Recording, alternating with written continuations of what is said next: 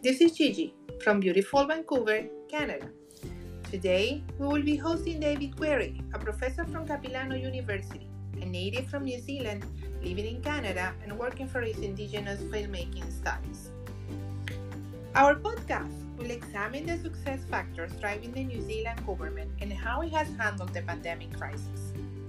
Once again, New Zealanders have proven to the world that despite being a tiny piece of earth in the middle of the ocean, they continue to be leaders, showing the force and the strength of the human race by advancing and embracing progress, science, and change in the best way possible. With a very young Prime Minister in her 20s, a woman, and the antithesis of the usual leader around the world, and a team of non-conventional looking people, scientific and representative, the New Zealand government have proven to the world that the fight against the virus is on. And more important, they serve as an example that we can efficiently manage and move towards the decimation of the virus penetration in our society. It is with great pleasure that today we have invited David to our podcast. Without further introduction, we welcome Gary to the show.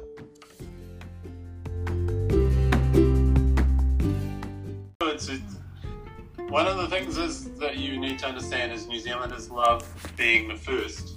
They love the fact that they lead the world, and because they're so tiny and at the bottom of the world, they love any chance to prove that they're better than everyone else. So the fact that they're leading the world and beating COVID really makes them feel good. So one of the things that's helped, I think, is because they got off to a really good start and had a good lockdown philosophy, and then saw that other countries were having a lot of trouble. So it actually kind of reinforced the idea that we're doing a really good thing by having a strict lockdown. And there's some other advantages that New Zealand has. They're not just, it's not just about leadership. Even the geography makes it easier because it's an island. Everyone has to fly there. There's no borders like between Canada and the United States. So, and then also the government decided to spend a lot of money, invest a lot of money by putting people into hotels. So not a lot of other countries were willing to spend that much money. Like Canada doesn't spend nearly as much money. And so it was a really long-term investment idea, and I think a lot of New Zealanders would, if it didn't work, a lot of New Zealanders might have turned on them. But because it's worked, it reinforced just how good the leadership was. And we actually had an election during the pandemic, I think in September. In September, yeah. You have like also every single bit of crazy stuff happening. She was also pregnant when she was elected. That's the first time she gave birth during the time of the election. You got a big shooting also, and that she went like a really good leadership. Like bottom line, it seems that she's a very good leader, right? She's very good in stressful situations. Crisis like management. The mosque shooting was terrible, and so I think it would have been very different for a guy. Like we have some very conservative politicians there in New Zealand as well, just like in a lot of countries. And so it was just a very different feeling to have a woman who's quite young, who wore really young. the headscarf, comforting other grieving, upset women. And so I think it was a very different feeling than if you'd had a male, white, conservative leader. And so like she couldn't dictate that was going to happen, but it was another thing that promoted her to the world.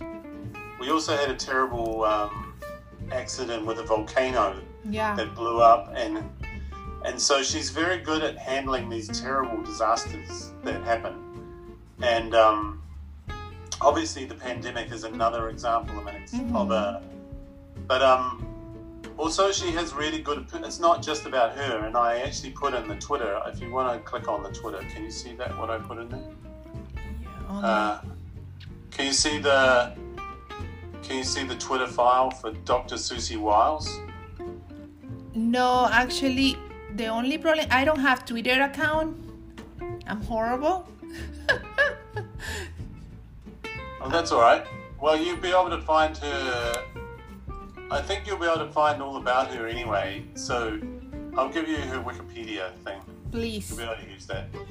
Anyway, she's the person that is one of the head doctors that kind of is consulted. I just put it in the chat for you. You should be able to click on that. Or I can actually share screen, actually. I'll tell you what, that's what I can do. I can... Oh, yeah, nice. So... Six while. Like, even compared to Bonnie Henry, right? Can you see my share screen Yeah. now? Yeah, I can. Okay, so they've made little cartoons out of her as well, right? So she's actually named after a famous punk alternative band from England called Susie and the Banshees. So she's kind of groovy, right? Yeah, Like, very cool looking. As opposed to Bonnie Henry, who's kind of like a stuffy old school teacher. So that's another reason why people kind of bought into it, because it's kind of got this image of like grooviness. And the guy who's the top doctor, who's quite a nerdy looking guy, he turned out and played rugby in a charity rugby game to raise money. Like, he's turned on, kind of was a tough guy. so I don't know, what country do you come from? I come from Venezuela, so... Yeah, it would be like one of your politicians turns out to be an amazing soccer player. Yeah. That no one was like... Oh my God. I'll try and find a picture of it. So it's this kind of feel-good feeling that you get, that you can create. Here he is.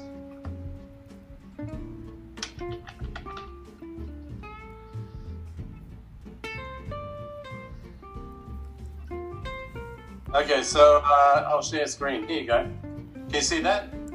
Yes, I can see the screen. So we are looking at the...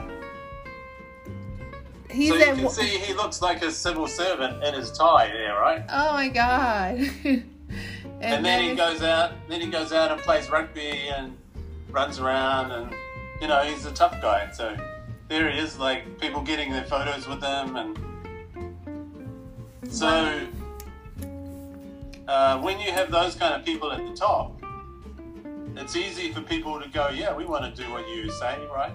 So it's like really empathy, right? Like what they're playing. They're really actually getting there, like with that spirit that, okay, I'm here. It's not that I'm far removed from where you are.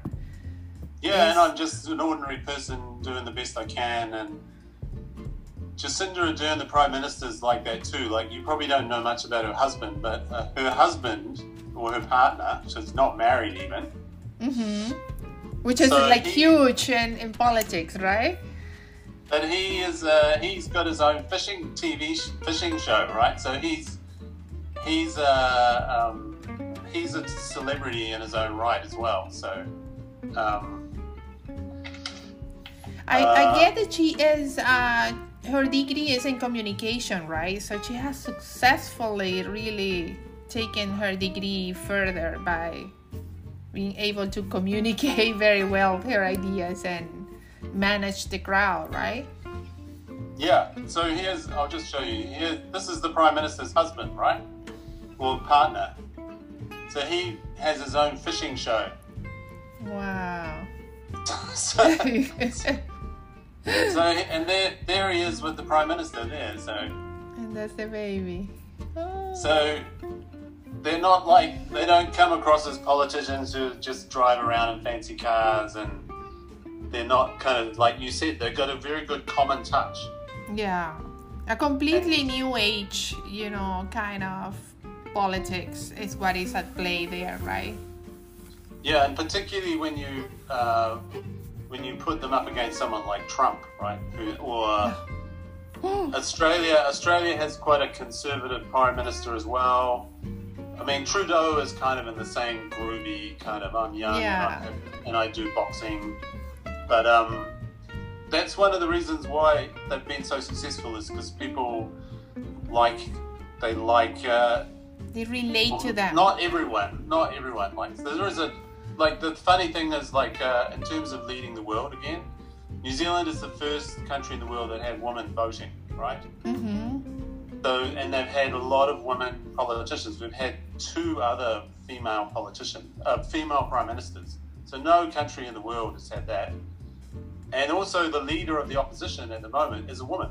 So there's always been a lot of women in leadership. So that's another thing New Zealand likes to say, that we lead in this way as well. Mm-hmm. But I would say there's also like a lot of countries, people care about the elderly, but like my mother is 84, so she is if she gets COVID, it's not going to be very good for her. So right from the start, there was very much this sense of, we must protect our old people, we've got to protect our mothers, our grandparents. So if you can get people to buy into that's why we're doing it, to protect people that we love, then it's easier, I think. But going back to other things, like New Zealand is quite small, and there's a lot of jokes. Yeah. There's a lot of jokes about how everyone in New Zealand knows each other, and so and you can't do anything without someone finding out that you did it.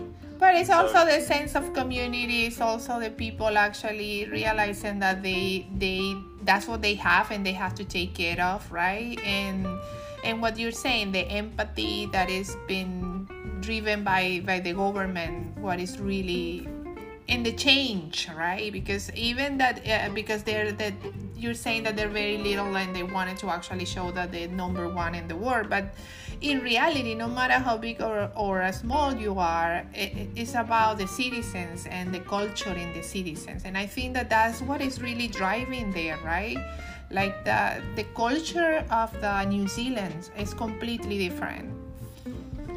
Well, yeah, it's if you went there, you could easily think you were in another country like Canada or somewhere, like any Western country. The cities look a lot like any other Western country.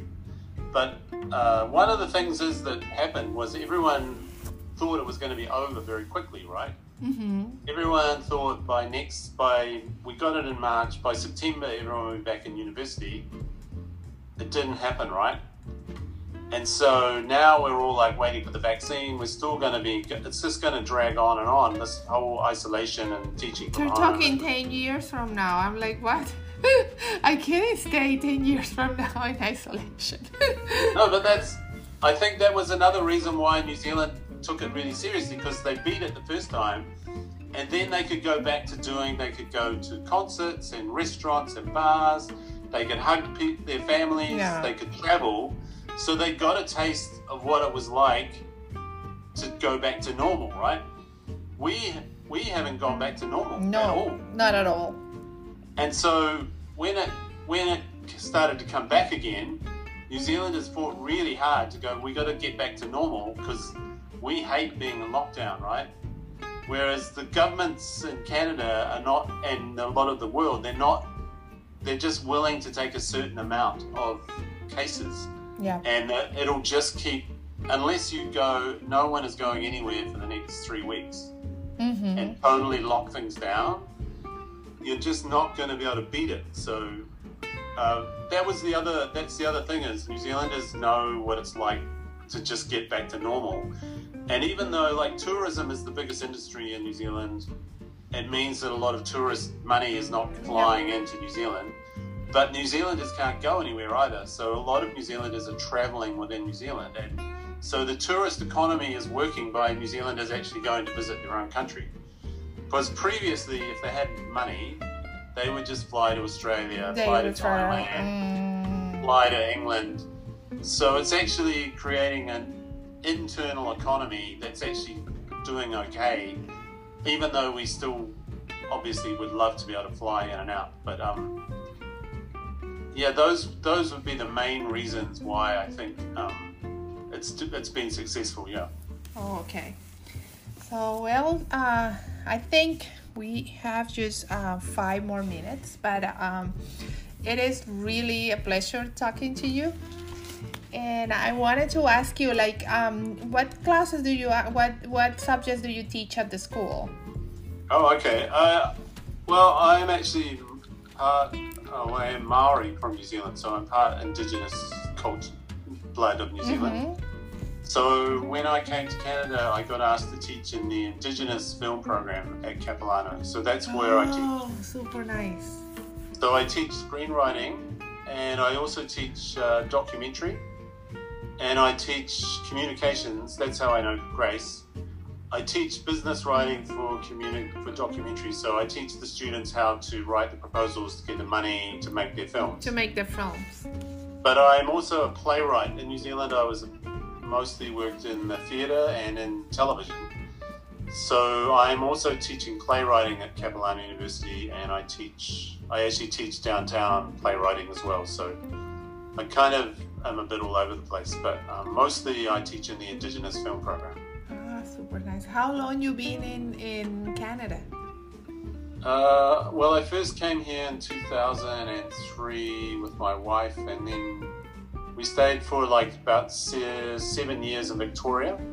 And we had our first son, and then we went back to New Zealand, where I was the writer in residence and a lecturer at Victoria University in Wellington. And then we had another child, and then I started looking after the children, and my wife had been working in the film industry here. So then we flew back to Canada. So off and on for the last 15 years.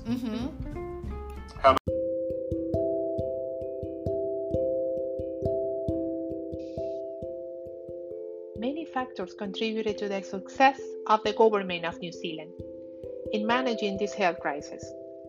Out of all of them, the one striking the most was the leaders' ability to gain their citizens' trust, the empathy level, and the resilience shown by the Prime Minister in time of crisis. New Zealand's leadership maintained a lengthy lockdown and kept the virus at bay for 100 continuous days.